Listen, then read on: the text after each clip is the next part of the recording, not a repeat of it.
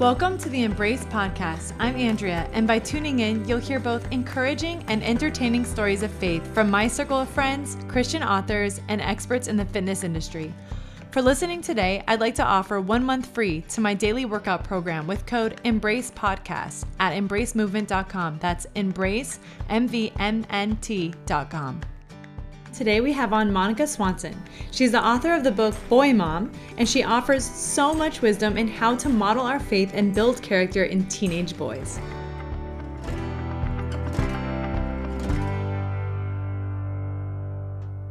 All right, Embrace Movement. I am so excited to introduce Nicole Smithee to you. She is a friend that I got to have coffee with and then eventually go on a double date with, my husband and her husband, last year. And over the year, I've been so inspired by her. Nicole, go ahead and say hi. Oh, hi, friend. Oh, my goodness. Nicole is a local NYC female company owner at Iridescent Women. Can you please tell me more about that? Oh, yeah. Okay. Iridescent Women is a digital media platform that I co-founded a couple years ago now, like 2.5 years ago.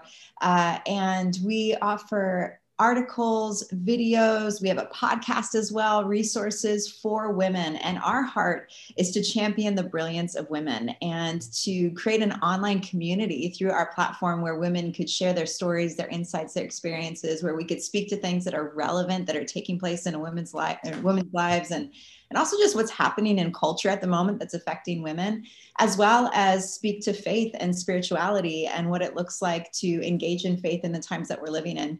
And we also just recently this year launched a membership program. So beyond what we're offering to our subscribers, we wanted to take it a step further. And through our membership program, we have online events where we get to hear from different women and sharing their expertise, their experience, to just have fun together. We also have a resource of the month. There's a Women Supporting Women directory, and we get to partner with a lot of female-led brands and businesses to offer exclusive discounts to women to support small female-led businesses. And we're really excited because actually you guys have been a partner from very early on. We've been able to partner with Embrace Movement. You've been on our podcast. You're very much a part of Iridescent Women.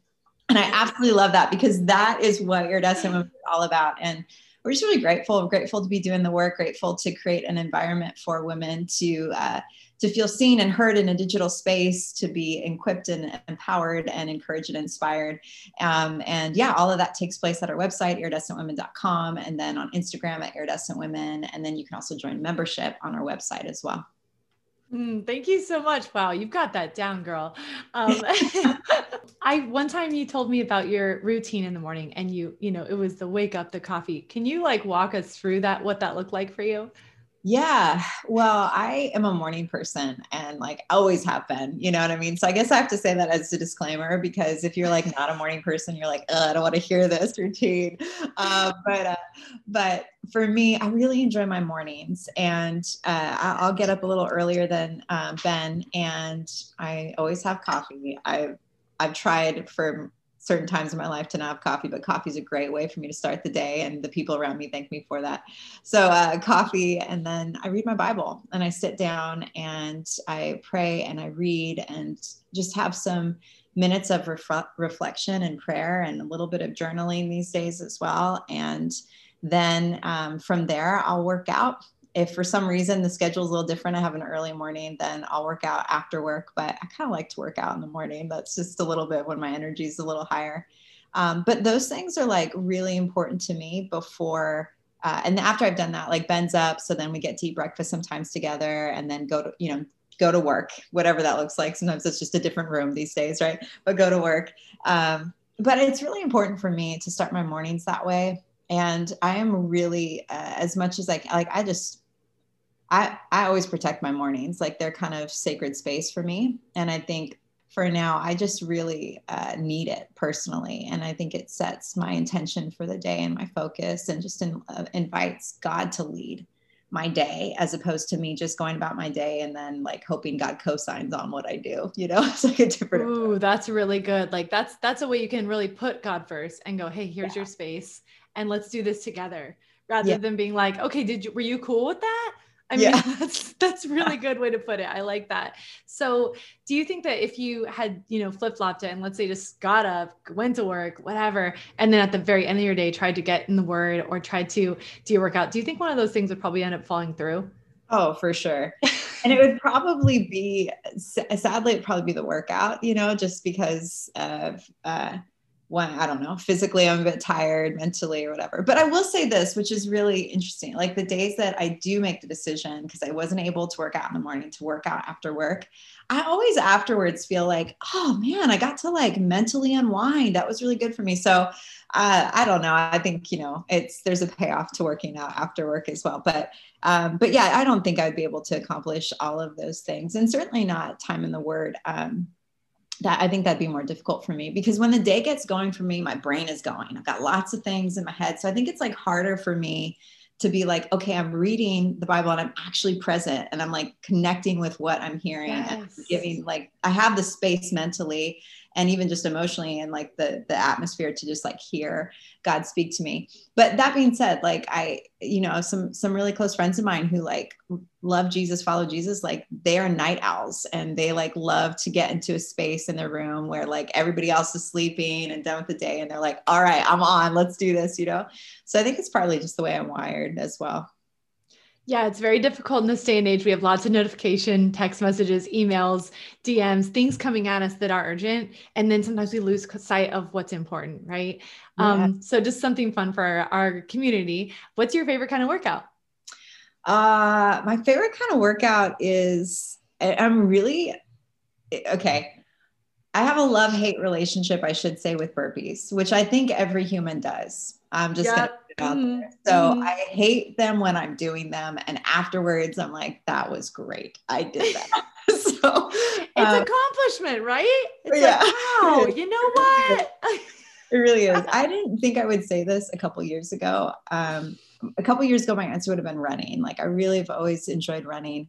But then I moved to New York City, and it's like, I came from California, and Southern California, where it's just warm and pleasant all year round. So it's easy to go run outside. And then I moved to New York, and I was like, wow, there's seasons and it gets really cold and I don't want to run when it's, in snow and stuff. So for me, it kind of changed up my routine and I needed to find something new.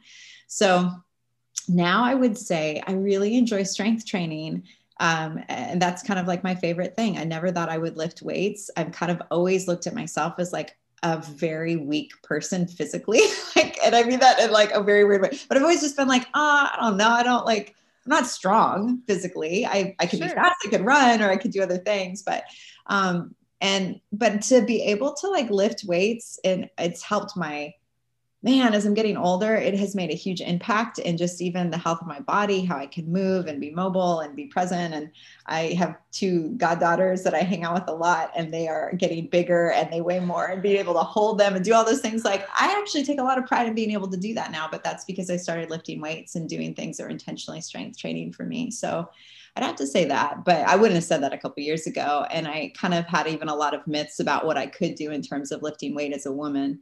And brace movement has helped me a ton with that, as well as just some other people in my world who are, personal trainers, or their background is in fitness, and being like, no, what are you talking about? Like you can totally lift some weights, get on board with this. Like you need to do this, and now I actually enjoy it. That's awesome. I mean, a lot of trainers are like, come on, what are you talking about? If somebody's like, oh, McDonald's is healthy. And they're like, what? But then then the strength thing with women, it's actually a very popular thing for women to be maybe not afraid is the right word, but hesitant because maybe they don't know how to do it, or they don't want to do it around a bunch of other men in the gym where there's not a lot of women present, and also maybe making a mistake or messing up their form. Yeah. It's an educational thing too. I loved being back on, your guys' podcast a year ago.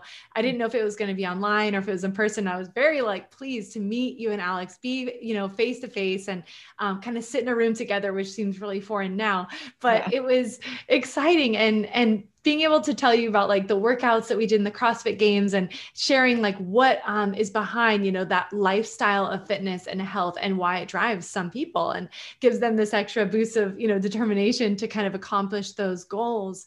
And afterwards, I'm like, okay, let's do a workout. And you guys are like, wait, what? And you're like, well, actually we could. And guys, I will never forget, Nicole was wearing black skinny jeans. Okay. Very stretchy apparently. And then like a black t-shirt, kind of tucked in, really trendy looking. Okay.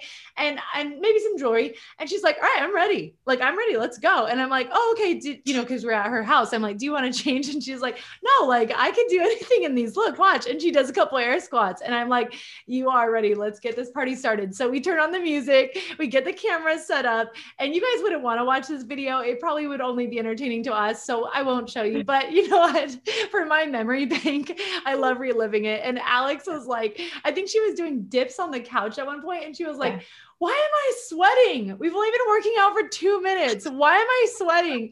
And I was like, this is amazing. And I think the whole thing lasted maybe 6 minutes, maybe 5. Yeah. And at the end, we were laughing, we had a good time. We had been moving and, kind of guiding each other and encouraging each other. But I know what you mean when you say at the end of the day, I need to unwind, because that 5 o'clock comes around and your body after sitting all day, you don't feel like maybe working out is like going to be like something that's even realistic. But then once you do it, you're like, oh, okay, now I can just enjoy, whatever's next. So that was definitely a fun memory I have.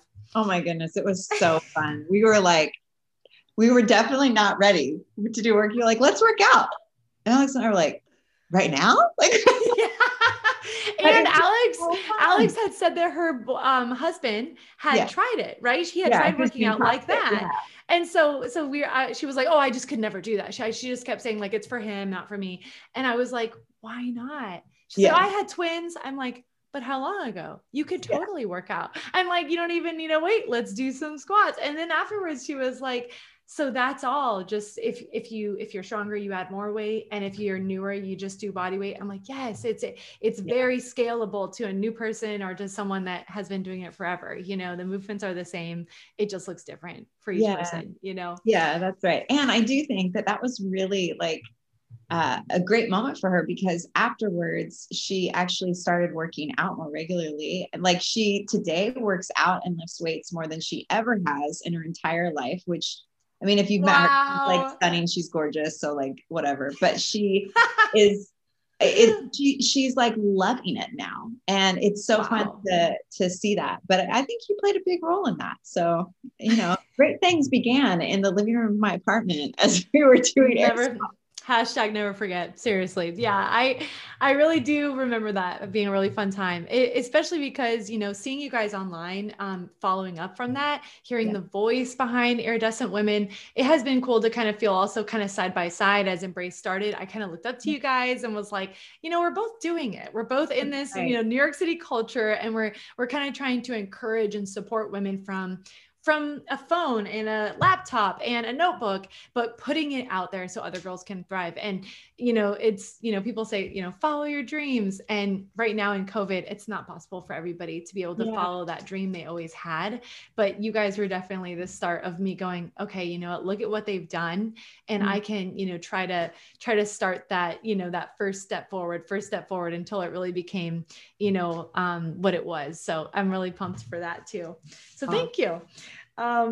Okay. So I have a question about Iridescent Women, and it does have to do with Alex, since she's also a co-founder.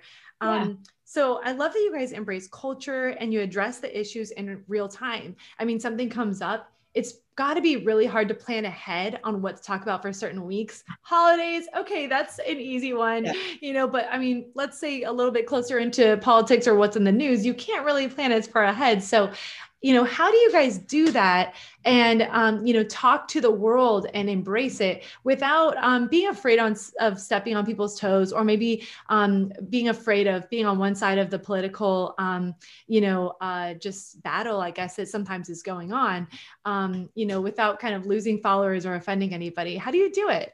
Yeah. And especially this last year, right? And into this year, like, I just think the political climate has gotten so much more even divisive and polarized, and just a lot of heartbreak, I think, that we've been witnessing as a result of that, or is an expression of that for sure. So yeah, it's an interesting time to be speaking to things that are relevant and in real time, but that was our commitment. So we've had to learn a few things along the way. We have a really amazing team of regular writers for us. One of the things that was really important to us at Iridescent from day one was like, we are a platform for women by women. So you're not just going to hear one voice. If somebody has something they want to share, then we want to create space for them to be able to share that, and have a team of editors, and just have a team around who can bring that article to life, or that perspective to life, or give voice to something. So we have regular writers that have come out of that as well. And so if there's something that's really, comes up, we weren't planning on this, but it's a life event. It's something that's happened in our political landscape, or just in our world today news, then we often have writers who are like, you know what, I want to speak to that, and I'm going to write that right away, or I'm going to, tackle that piece. And we're really grateful for that. And that we've earned the trust with them both ways, to be able to know, like, wow, you're going to really bring something to light that's going to be honest, that's going to be challenging, that's also going to be very encouraging, instead of attacking, or, add division to a topic that's already pretty heavy, or just something that's very fresh in people's world. So we've been able to do that, and we're really grateful for those relationships with writers to be able to do that. Internally as a team, we've kind of put some things on a really like strategic and tactical level. We put things in place so that as news events are coming in, we are tracking them, and then we are making decisions about which ones we feel like are really relevant to a woman right now, or good for her to know about, to speak to. So sometimes we're really just informing women and not trying to do anything else with it, and point them to directions where they can hear more about what's happening and become more informed. And then other things, we certainly are going to give space for us to reflect, to process, to really go, okay, what is happening in the world, and what does that mean for us as individuals, and how do we respond to this? So sometimes it really depends on what it is. I think another thing for us has just been, we really have tried to stay true to our values as a company. And we've created a space where, for a Christian woman, she would feel really, really comfortable in our site. Like, she'd feel like this is home for her. She'd get a lot out of it. But we also wanted to create space for somebody who's just on the journey of figuring out faith, who might not be a Christian, but is searching and looking, that it would be a really safe space for her as well. So we've never put ourselves out there as a completely like, we are just for Christian women only. That's actually not our heart. We were hoping to reach more and more women, but our values are very Christian in nature. Like, it's just, that's something we're believers. We're going to build things that honor God, that help people, that, reflect the good news of Jesus in one way or another. So we were really clear on our values before we even launched the company. And the values have acted like such a great compass for us, to be honest, so that when we're wondering, how do we approach this topic, we kind of always go back to those values and pray and go, okay, well, then what is the thing that we can say that is actually going to help women at this moment, and point them to truth, to truth, and to love, and to grace, and to those things that are very core to who we are as believers. So that's been, and then at the end of the day, I guess one other thing that's worth saying is, like, there's kind of nothing that you can say right now of any significance that doesn't offend somebody. So we've stopped trying to like not offend anybody and just decided we're going to be true to our values and our mission. And hopefully, more often than not, we are encouraging and empowering and doing the thing that we want to do. But every now and then, if we do, offend somebody, we're not trying to, but if we do, we're okay with that as well. We just have to be, because that's the world that we're living in. And yeah, I think we've managed to talk about some really, really tough topics that can be very polarizing in an honoring way. And I think for the most part, that's landed really, really well on women. And we've never had one thing that we've done so far that people have been like, oh, the masses are really offended. We took a hit really hard for that. But sure, we've had people who go, okay, I'm not going to follow anymore because I didn't like that you talked about this at all, or you said this, and that's their choice. And I'm like, I think there's also a part where you kind of go, man, like that's okay. You know, like I'm not offended by that. Like that's the world we live in, and find places that really do speak to you, and that's okay, you know? So I think just being able to be more open-handed as well with people and not feel like any follow or unfollow is really a measurement of success or not. I think the greater measurement of success for us is just, are we staying true to our mission and our values, and are we really helping women? Yeah, I really like how you said open-handed. And it reminds me of that picture of just like surrendering the process to God, which I know you like, of course, are familiar with having to do every day, and going, okay, God, just do whatever you can with this. And I'm going to be okay with whatever you turn this into, because you're the one that created it in the beginning anyways. This is yours, and that open-handed feeling. Like, I once heard a pastor say that, he was talking about generosity and just being able to give. And he was saying that if you, hold what you have with an open hand, it's better because you can also receive something as well. Whereas if you hold on to what you have with a closed fist, you can't get anything in there either. So you're kind of stuck with just what you have that you're holding on to. So, man, that's really good. That's a really brilliant point that you just made about the open hand, because we've actually experienced that, I think, too, as a company. I think the times that we've decided to be open hand with people and to actually talk about difficult things.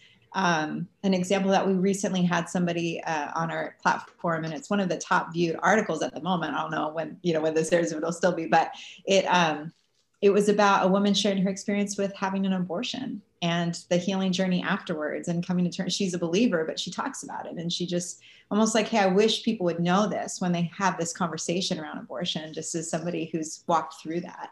And it was so honest. It was so, she's just filled with so much grace and humility, and it just bravery to even share her story. And we decided to have that conversation, and we go, okay, like this is what we have a platform for, so that women can open up about these real things and share, and being open-handed about it. I think you never know what happens, us being willing to do that and just go, okay, that's what we're here to do. And if maybe somebody doesn't want to hear this piece and they unfollow because they have a very strong reaction to even us talking about this, okay, but this is true to our values.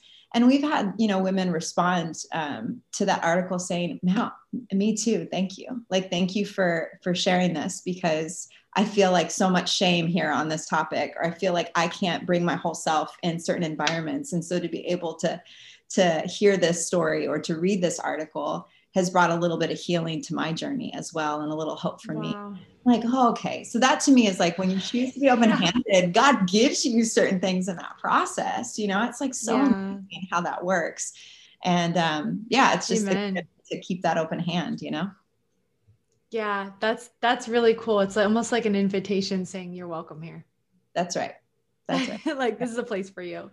Yeah, I can imagine that would be really tough to decide if you want to bring that to light right now, because, I don't like how polarized everything is. How if you stand for one thing, that means that you're all the way on this side. And if you think something else is important, then that means that you are on this side, and that you can't see eye to eye to maybe people on both sides, never, Right. And so it's like one against the other. I don't like people being pinned against each other. I don't like Christians being pinned against each other. I don't like women being pinned against other women for things that maybe they don't understand, or things that they haven't experienced, or things that they just need to talk about. And when I say need, it's like, I guess you don't have to talk to somebody that believes something differently than you, but it's healthy to be able to have that in your toolbox, to be able to take out your card and go, I am willing to listen. I am willing to learn something. You are valuable to me because you're valuable to God.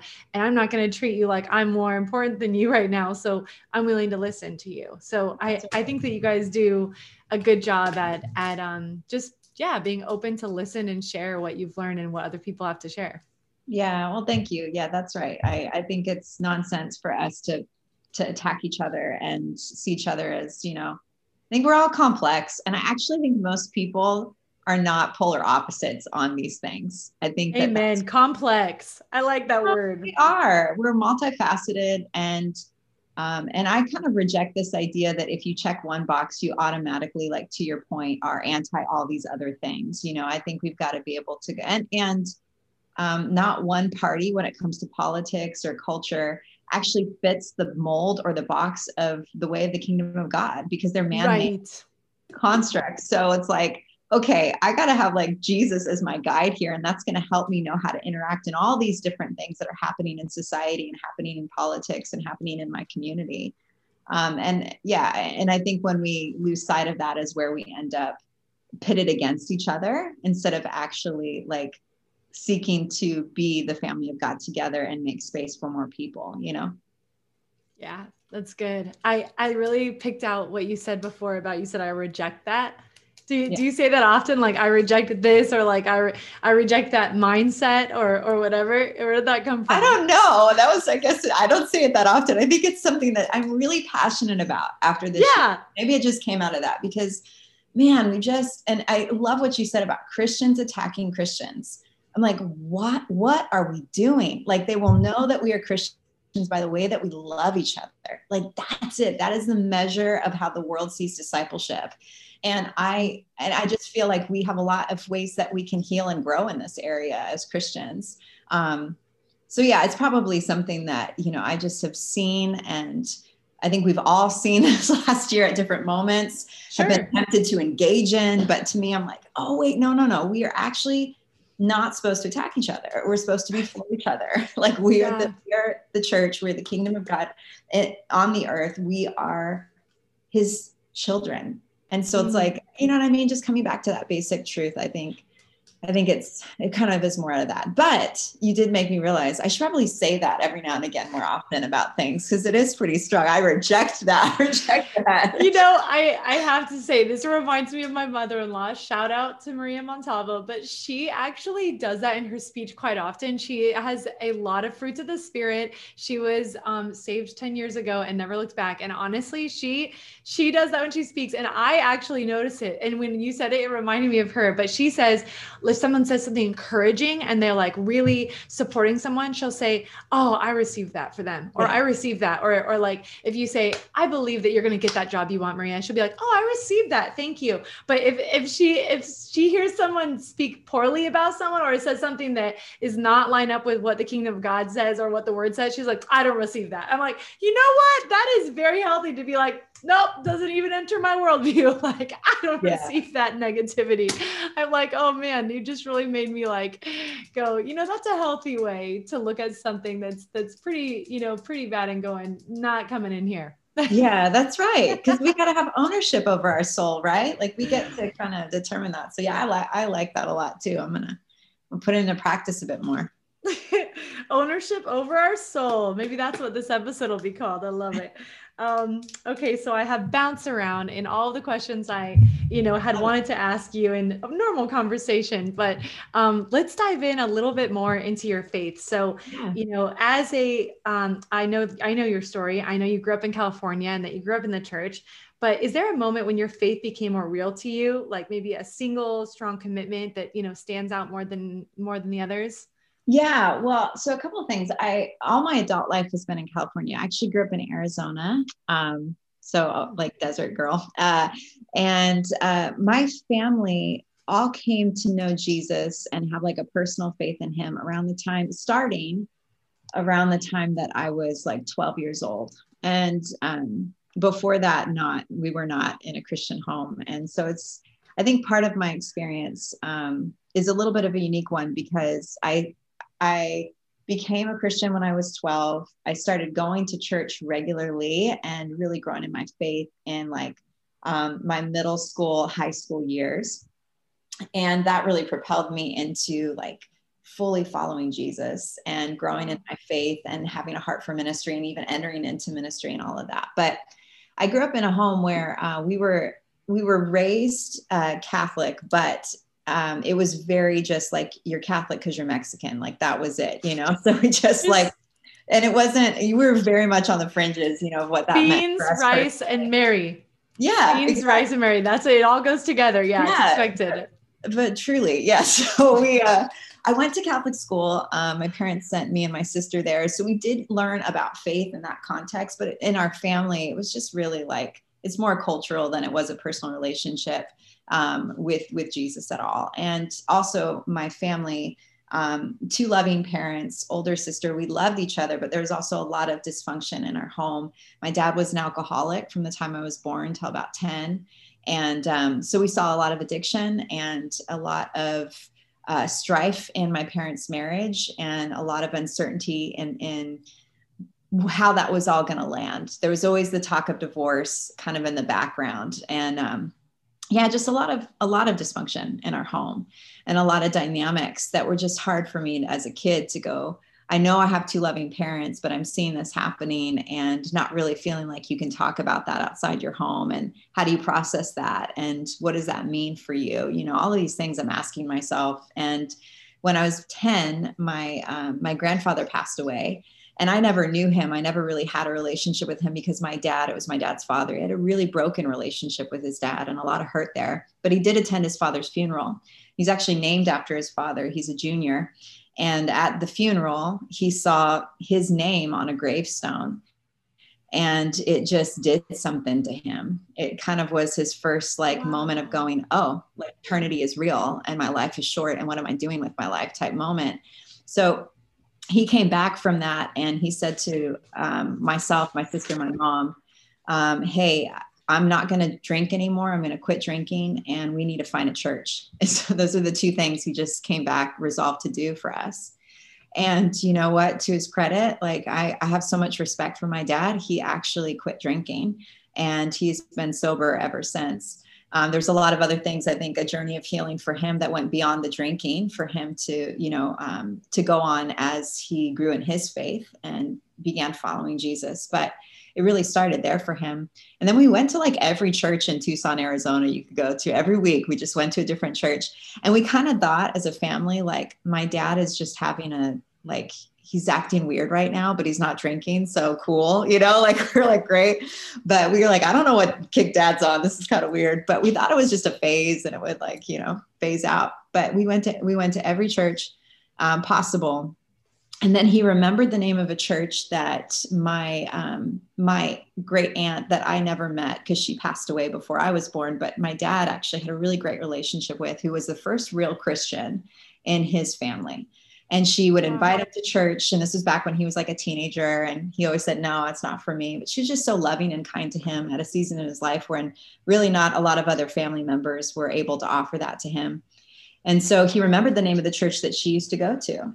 And so he said, I don't know if it's still around, but let's look it up this is back in the day when people looked at phone books, yellow pages. And instead of throwing them away. Yeah. Recycle. Yeah. I know. I don't even think we have one in our house. I don't know. But yeah, the church still existed. It was called Grace Chapel in Tucson. And it was a Foursquare church. And kind of similar to a lot of non-denominational or maybe Assemblies of God type church, which was really new environment for us, having grown up just kind of going to Catholic church every now and then.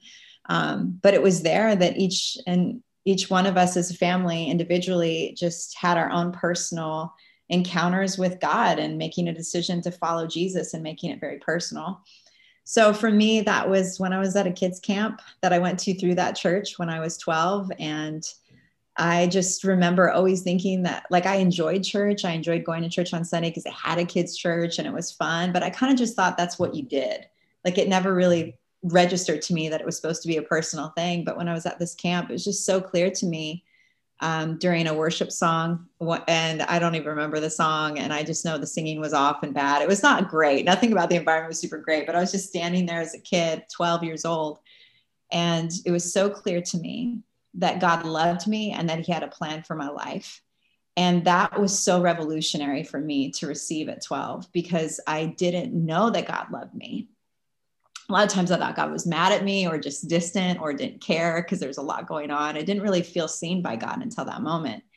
And then the idea that God had a purpose for my life, man, that really rocked me because of some of the dynamics in our home, it was kind of a joke, but my sister was an accident. I was a mistake or vice versa. That's kind of the language that got used in the home. And it wasn't certainly intentionally trying to put that label on us. I just think my parents didn't know any better and it was their way to process their own story and their marriage. But it landed for me feeling in life. And when I looked around, I just saw people surviving. I didn't see people thriving. I didn't see people like having a desire or being able to really make a massive difference. And so then all of a sudden, as a 12-year-old, to go, God loves me and he has a purpose for my life. Like, I'm not an accident. Like, there's such intention to every detail in my life, and that God wants to use me to do something good. Like, that was amazing. Wow. So for me, it was really radical.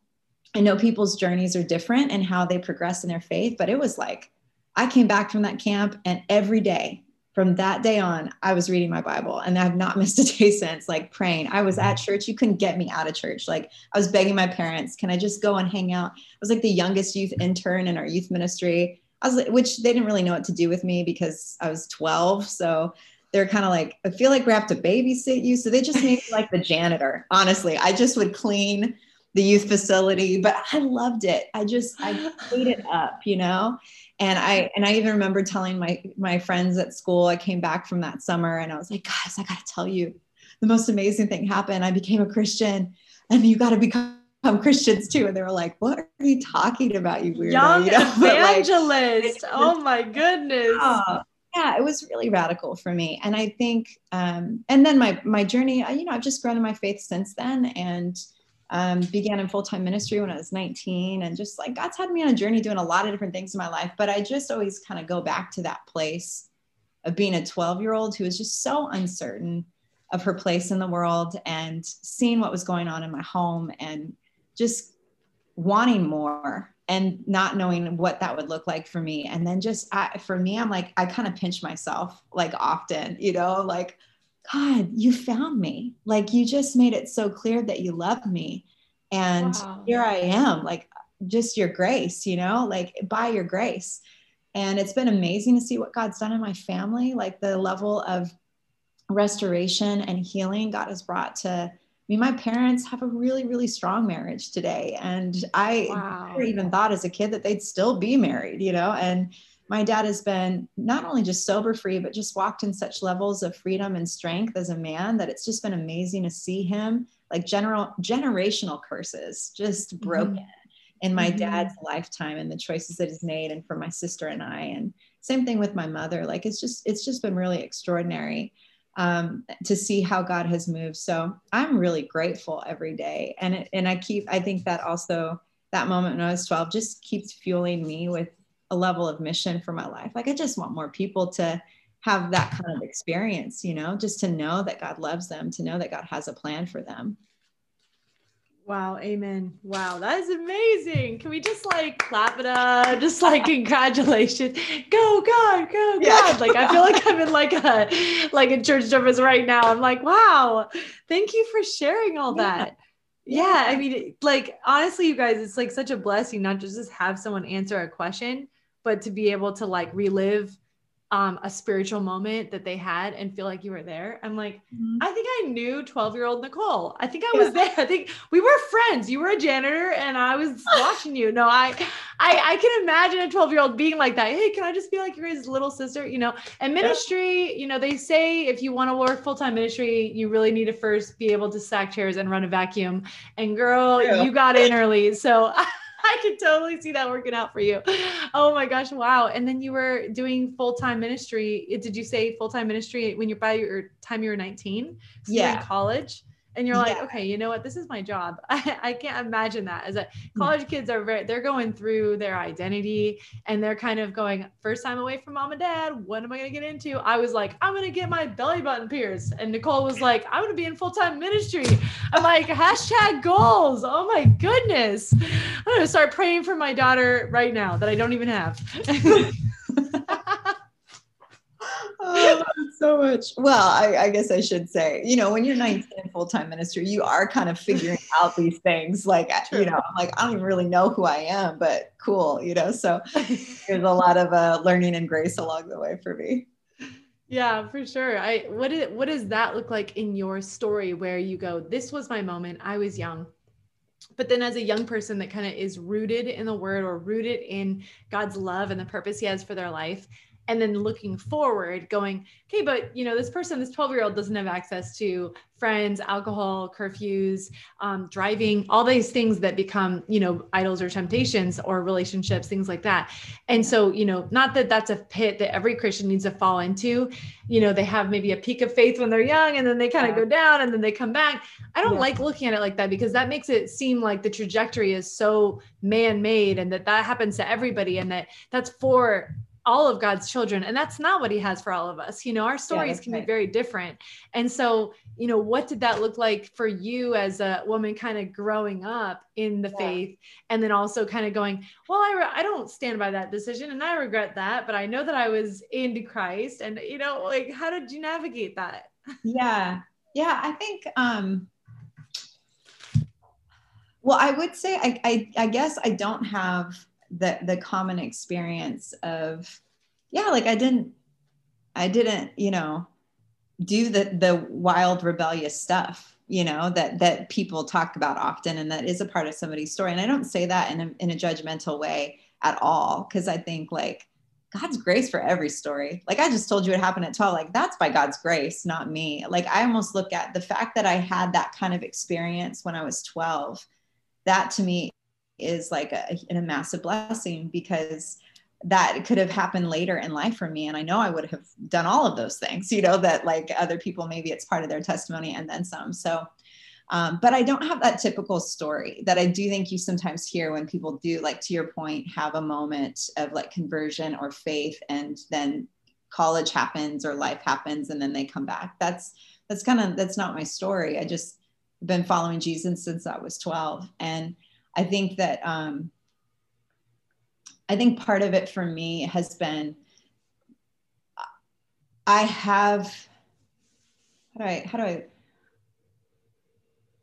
think because I was so wowed by God's love, that he loved me, that it was so personal, that was like one of the first revelations I had of like how much God of the universe like actually wants to spend time with me. I think one of the things that has just grown and developed for me and has been a constant in every season, even in the ones where I was really struggling internally with certain things, or just trying to find my place in the world, or dealing with insecurity, or just growing, and all of those things that are just natural as humans.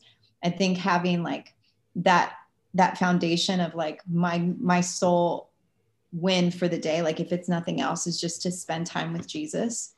I think that keeps you in a really good space. And I think it's easy to end up making your faith about a whole lot of other things, about what you achieve, about where you're going, we can get so easily distracted in different seasons, and other things can come priority. But I think if we can keep coming back to like, actually the greatest use of my day and in lieu of eternity is just to spend time with Jesus and to let him lead. That's like a really sweet spot, I think, that kind of keeps us from some of those kind of pitfalls that end up being common in people's stories. And then the other thing is purpose. Like I've talked to some of my friends, everybody has different stories, but some of my friends are like, oh man. And especially even in my like early 20s and stuff, they'd be like, oh, you're missing out. Like you're living in LA doing ministry in the 20s. Like you could be going to these clubs, you could be going to these parties, you could be hanging out with these guys. Oh, he's cute, whatever, like all this stuff. And I never felt like I was missing out. Ever. Like I never felt like I was missing out, because to me, I was like, what are you talking about? I'm missing out. You're missing out, because I'm living from a deep sense of purpose. I'm seeing God move. I'm seeing God change lives. Like I was a youth pastor for a few years, and worked with a lot of inner city Los Angeles youth. I mean, I saw miracles happen in young people's lives, like people coming out of gangs, people reconciled to their parents, people overcoming crazy amounts of abuse, or just delivered. I got to see that. So to me, I'm like, I don't think I missed out on anything. Like I feel like the kingdom of God is so much more rewarding than anything that the world has to offer. So amen. Woo! So I think if we can keep that perspective, right? Like if we're like actually living on mission and purpose, I'm like, I don't really have a lot of time to get into some of these other pitfalls. Now, I also want to say like sin is sin. So like, how do we measure? Sure. You know what I'm saying? So that's like a caveat. Like So if somebody is really in a bad situation and they're very I don't know how to describe it, like very far from God. I don't know. This is just, say you all of a sudden become like a drug addict. Okay. Like that addiction is sin. And so is my preaching a message and asking, ooh, how'd I do? Who liked me? But that's sin too, because that's pride. Like it's sin is sin, Some is more, I think, personally destructive than others. But I say that to say, like, I'm a no judgment seat here. So when I talk about my journey of faith and how like living life on mission, I'm not trying to say like, and I never sinned. And we're all sin and we all fall short of the glory of God. And so there's been a lot of things along the way, but it's been more of the internal stuff, pride, ego, insecurity, fear, unforgiveness, bitterness, like those things I've had to do the hard work of. And I think we all do. And that's its own journey too. You know what I mean? Hey, I love the part of your story. No FOMO. No FOMO. I have no fear of missing out. You guys are missing out. Like, did you see that party at the church? Like, you guys should have met me there. Like, oh yeah, you guys are doing all this like careless activities. Who cares? I was at church. People are getting transformed. Come see. Like, girl, you've got a lot of evangelical, gifts and giftings, and even just hearing you speak when you were so young, just like hearing that, I'm like, oh, that like fires up my heart, because there's something about, like people hear the word evangelist, or people hear the word like, oh, they're trying to evangelize or convert this person. And I think most people, 90% of people would be like, yeah, that's not a good thing. Like that's trying to force somebody or something like that. But God makes it into a beautiful thing when he turns it into, come taste and see. Yeah. Come taste and see how good the Lord is. It's better for you. Like, you're going to love it. Purpose and love and being rooted in the strength of the Lord. It's good. And I've tasted and I've seen, and I want to invite you into that. And God tells us to go make disciples of all nations. People hear that and go, sounds impossible.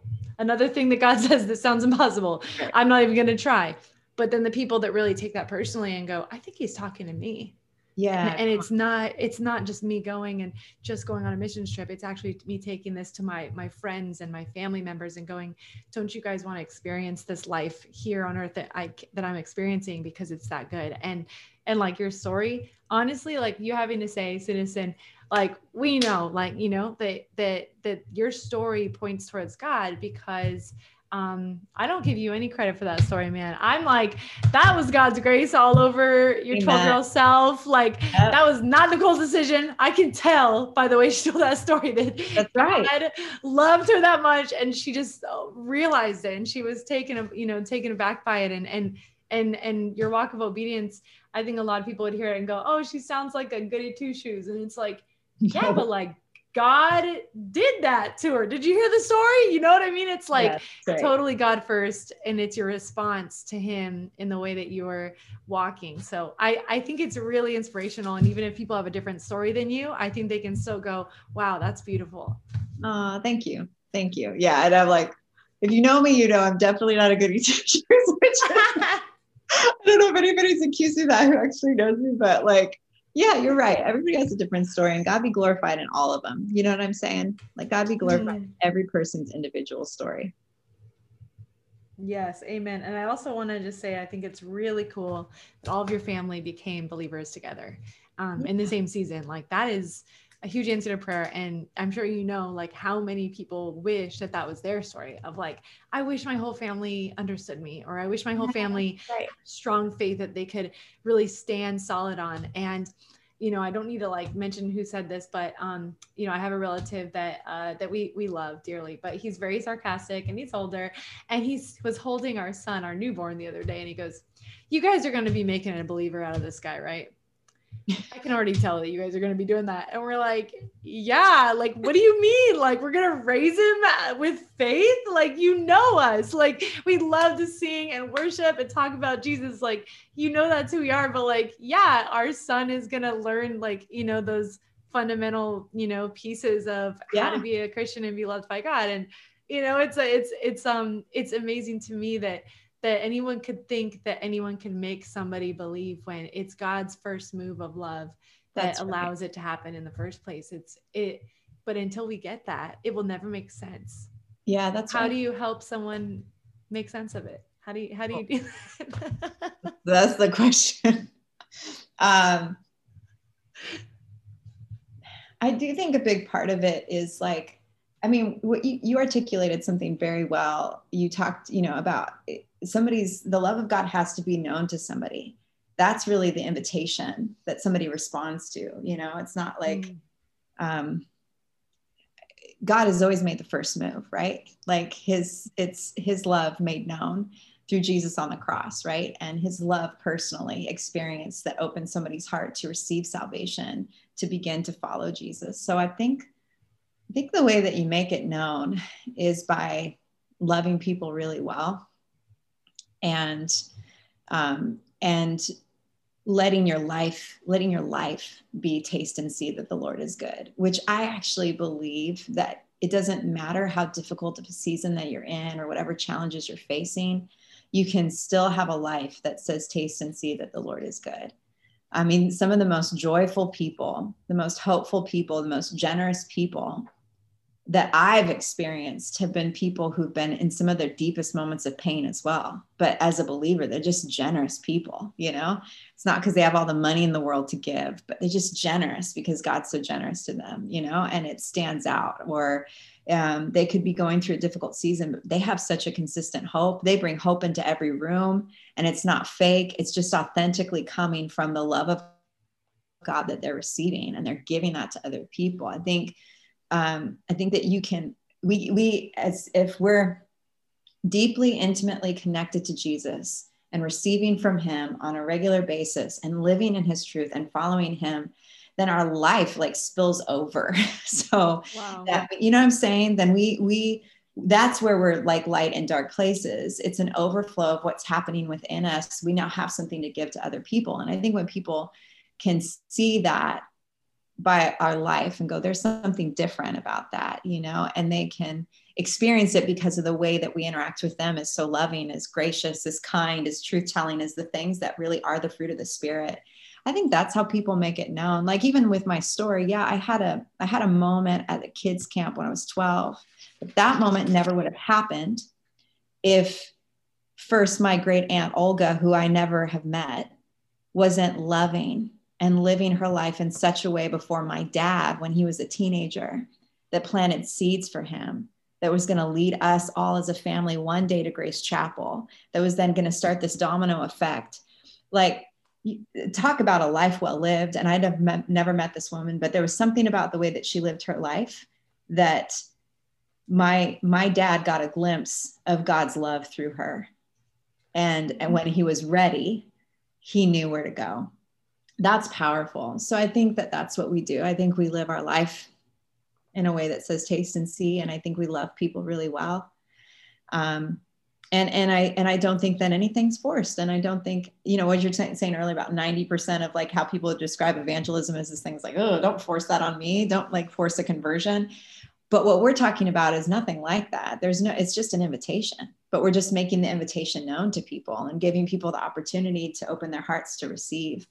That's beautiful. That's relational. That's like the work of God in people's lives, So maybe that's the word. Instead of trying to convert people, we're not trying to do that. We're just ushering in opportunities to respond to invitations, that God's making to humanity. But yeah, that's the best answer I could give now. I don't know. It's a good question. Yeah. I mean, that's the tough thing, is it will always look forced by someone who doesn't understand the love of God. That's right. And that's kind of, what your story says in a shell is like, we did a piece like a couple of weeks ago on like that your life should look really nuts, honestly, if you're a Christian, and it should point to the fact that that God is in existence. Like it should point to that. And if he's not in existence, you should look like a lunatic. Like that's how much, like he should be driving your actions and what you do and who you are and how you live your life. So it kind of like shows the fact it's like, well, if God wasn't real, would Nicole have been doing all that stuff her whole life?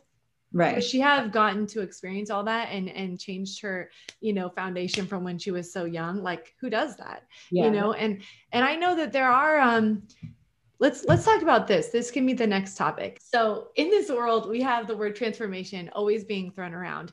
And, people experience transformations all the time. I mean, people can be unhealthy, smokers, overweight. They start, a fitness routine and a healthy diet, and they're transformed. And, people can go from one thing to the next by finding something amazing, even if it's something small, a job, a podcast, a chapter in their life that makes them more healthy. Even going to church, I feel more positive. Okay, what is the difference between that and the transformation we're talking about where Jesus enters your heart and it never looks the same? Yeah. That's so good. Well, I think the difference is primarily in like who's taking the lead of the transformation. And it's the difference between a Christian who's being transformed and a person who is making good, sound, moral, and religious decisions. Outwardly, a lot of the behaviors could look the same, but inwardly, the heart is very different. So when the Spirit of God is at work in us, the outward things that are changing is just the result of the deep work inside that the Holy Spirit's doing. And that's a daily thing, right? As we're following Jesus, we're becoming more like him, not because we're making it something that we're setting out to do all the things just like Jesus and our willpower is going to get us there. No, it's out of this relationship with God. And because we have faith in Jesus, now we actually have access to the Holy Spirit. The Holy Spirit leads us. He lives within us. He dwells within us. Like this, that's amazing. That's its own sacred mystery. But then it's out of this deep relationship where we're on the continual end of receiving love and truth, right? That we're being transformed. So it's not our behavior that's changing immediately. It's the inward work that then has an impact on our behavior, right? And I actually think that that's not necessarily solely found in a Christian context. I think some people could do the deep work and go, I'm going to heal internally from certain things and abuse or certain things that's happened or trauma in my life. And as those places as I address those internal places of fear and isolation and rejection and whatever those things are, and those things start to get addressed, then I'm actually starting to take care of myself better, right? Or I'm starting to interact differently with people. So I don't think that it's only in a Christian context that you'll see this principle applied, but the most absolutely transformational, the one that is going to bring the most lasting change and complete healing and complete freedom and complete deliverance is only going to take place when the author of life is leading that change, right? Like if you want something to be new, it's whoever's leading the transformation. So to me, it's that you're letting Jesus take the driver's seat of your life and letting the Holy Spirit do the work that he wants to do. That's really different, by the way. I think that's actually the gutsy way to live life because you're not in control. Like you're responding to the leading of God and leading of Jesus and leading of the Holy Spirit, but you're not in control. And I think a lot of times we settle for more of religion than relationship because we like to be in control. We like to decide which areas of our life get to be changed, which behaviors are important to us. And so then we kind of build a relationship with God that is really more religion because we're looking for behavioral modifications and we're doing the right things and we're around the right people and we're looking a little better and our life is getting more polished. What ends up happening is we end up building a faith that has Christian language, but it's really self-help. But when you open your heart and your life to say, Jesus, you are my Lord and Savior. Holy Spirit, you are transforming my life. Every day I'm showing up and I'm showing up, living in the reality of your love and truth, and I'm letting you lead me. So that means every area of my life is open for you to lead. Like every area of my life, you can, if you want to talk about my relationship with my dad, go for it. Even though I would rather not, if that's what you want to speak to right now, if you want to talk about me being bitter about that thing that didn't go that way, I would rather not. I'd like to live with this bitterness. But if you are leading and you want to go there, then you get to go there.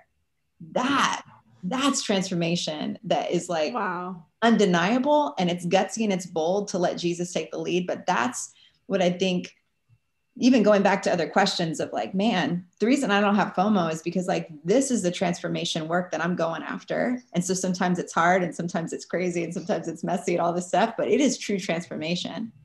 And I don't want to settle for, just having certain areas of my life get better over time because I kind of took some principles that were Christian and applied in my life. Like I want God to change me from the inside out. That's a different thing. Yeah. The real thing. Yeah. The real thing. But how do you, that's the thing is before you've experienced it, it doesn't seem possible. And I remember there were times in my life where I'm like, what is this that people share that's so passionate? It reminds me of the passion that I have for fitness, but Yeah. I can't describe my faith the way they're describing it. I didn't know if it was they had different words for it or they were just experiencing something recent that I had experienced a long time ago. I didn't understand. But then it was like, well, is it a priority to me? Is it number one? And is it, can I say that, I'm letting God lead me my whole life, or am I kind of controlling it and then inviting him into the spaces I think he can micromanage a little bit while I'm micromanaging him. You know what I mean? It's like, there's a big difference than going, all right, I have to be gutsy, like you said, and really give over control and you lead. That's scary. That's really scary. Yeah. I think the only way that we're able to do that is when we're living in the revelation of his love, because you can't entrust your life to somebody that you doubt whether or not they're fully going to show up for you or they fully love you. Like even the act of surrendering all of our life is just in response to a revelation of God's love. Like and I do think when we lose sight of it is also where we end up in these like religious behavior modification instead of the heart transformation, is because if we've lost sight of God's love, then why would we let him have the driver's seat? But if I know he loves me and I know his love is perfect, then why wouldn't I let him lead my life? Like that's going to be the best way to go, And going back to like even people who don't understand because they don't have the faith, I think the only thing that opens people's hearts to beginning to follow Jesus is it's got to start with the revelation of love, because you can't surrender to somebody that you don't know loves you. So no, that's not real. Right. Yeah. But when people try to start that and get behavior modification, which does look like a little bit of transformation, they can't end up with the same result because they don't know, they haven't tasted and seen. That's right. Right. Full circle. Let's go. Yeah. So this is, of course, a Bible verse I know that you're familiar with, but it's Romans 2:4. This is the NIV version. Or do you show contempt for the riches of his kindness, forbearance, and patience, not realizing that God's kindness is intended to lead you to repentance? So Nicole, in your words, how do you explain that part at the end that says, do you realize that not realizing that God's kindness is intended to lead you to repentance? Can you explain that to us and just kind of share your thoughts? Yeah. I used to think when I was younger, I would probably have interpreted this verse and been like, yeah, it's because God loves us so much. And like, he's so loving towards us that we're able to make these changes. And repentance is really such a Christian phrase, right? We don't talk about, but it's actually something that everybody repents quite often. It's turning away from one thing to fully embrace another. So you're admitting that was not the right way. I'm going to go a different direction. And so God's kindness leading us to a place where we'd go, oh, that's sin, or that's wrong, or that's my way. I'm not doing that anymore. I'm turning to you and I'm following your way. Yeah, I think all of those things are birthed out of love. But I do think that the older I'm getting, the more that I'm seeing like, God is our father, which means he's got a perspective that we don't. We're children. He's the dad. And I do think sometimes we are frustrated because we label things as unkind that God would not, like if I'm a kid and my mom doesn't let me, when I'm a kid, doesn't let me eat ice cream for dinner, I'm mad at her. You're so mean, Mom. And I might even say that, you're so mean. But when you get a little older, you're like, thank God you didn't give the kid ice cream. They'd be up all night. They'd probably throw up and be so, like it's actually your kindness that is saying no. It's your kindness. Like, so I think in order to interpret this verse, I need to be able to, one, yes, recognize like it is God's love. It's a revelation of God's love that causes us change. But I also have to leave room for the fact that I am so immature in comparison to the maturity of God. So he knows what I need more than I do. So sometimes the way that he might show me love is discipline, is correction, is rebuke, is somebody coming and saying, yo, get it together. What are you doing? You shouldn't be making this choice. I actually have to be able to go, that's God's love too. Like it's his kindness. He's being kind to me right now because he wants me to do well in life. He wants to see me win. He wants to see me flourish. He wants to see me thrive. So I have to be open to receiving all expressions of God's kindness. I don't get to dictate how he chooses to reveal his kindness or express his kindness to me. I just get to receive it and choose repentance. So I think that's like an equal part of understanding the verse is I've got to then believe God is kind. So if it's coming from him, it's out of his kindness, not just go, oh, well, that wasn't kind, so I won't repent. You got to do it in my way. You know what I mean? Yeah. Like I've got to trust that if he's delivering it, it's kind. And there's something maybe I don't see that he sees, but it's good because he's dad and I'm not, and he's taking care of me. And so I'm going to repent. I'm going to trust him. You know what I mean? Yeah, it all comes from that trust and knowing that he loves you. Not only he has a different perspective, than we do, but he loves us. And what's good for us or what's best for us, might not look in long term like what we think is best for us. I mean, a person goes through a breakup that they were hoping to marry that person. Oh my gosh, why would God bring me through this pain? Right? That doesn't look kind, right? But it's like, what if that person wasn't meant for you and you were meant to go through this to understand how good you're going to have it when you're in, walking with the Lord a little bit closer, finding someone that was actually going to spur you on towards him for the rest of your life. And you look back and go, actually, it was God's kindness that led me through that breakup, because if I was still in that today, that's not where that wasn't what was best for me, but God knew that, Right. That's right. Man. Okay, Nicole, today we've had a true friendship hangout in front of everybody, which I've loved. So thank you so much for coming on the Embrace podcast. And I would like to have anybody that wants to follow you or catch up with you be able to. So where should they go? Oh, yeah. Oh, man, it's been so fun. Thank you for having me. They can go to iridescentwomen.com and you can subscribe to our site, get all the articles, videos, resources. You can also become a member there, which I'd really encourage you to check out our membership. And then you can also follow us on Instagram at Iridescent Women. We also have a podcast, and you're one of our guests on our podcast. So to give you a preview of what it's like, we really love the just extraordinary women we get to interview and spend some time with. So that's the Iridescent podcast, and that's on really anywhere you can find a podcast.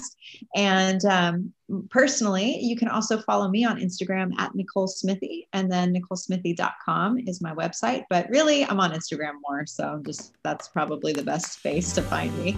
Aren't we all? Okay, thank you so much for just coming on. Love you, girl. Bye. Yeah, bye. We are a women's program that helps build a daily routine around Bible study, prayer, and fun fitness workouts. Get a month free with code EMBRACE Podcast.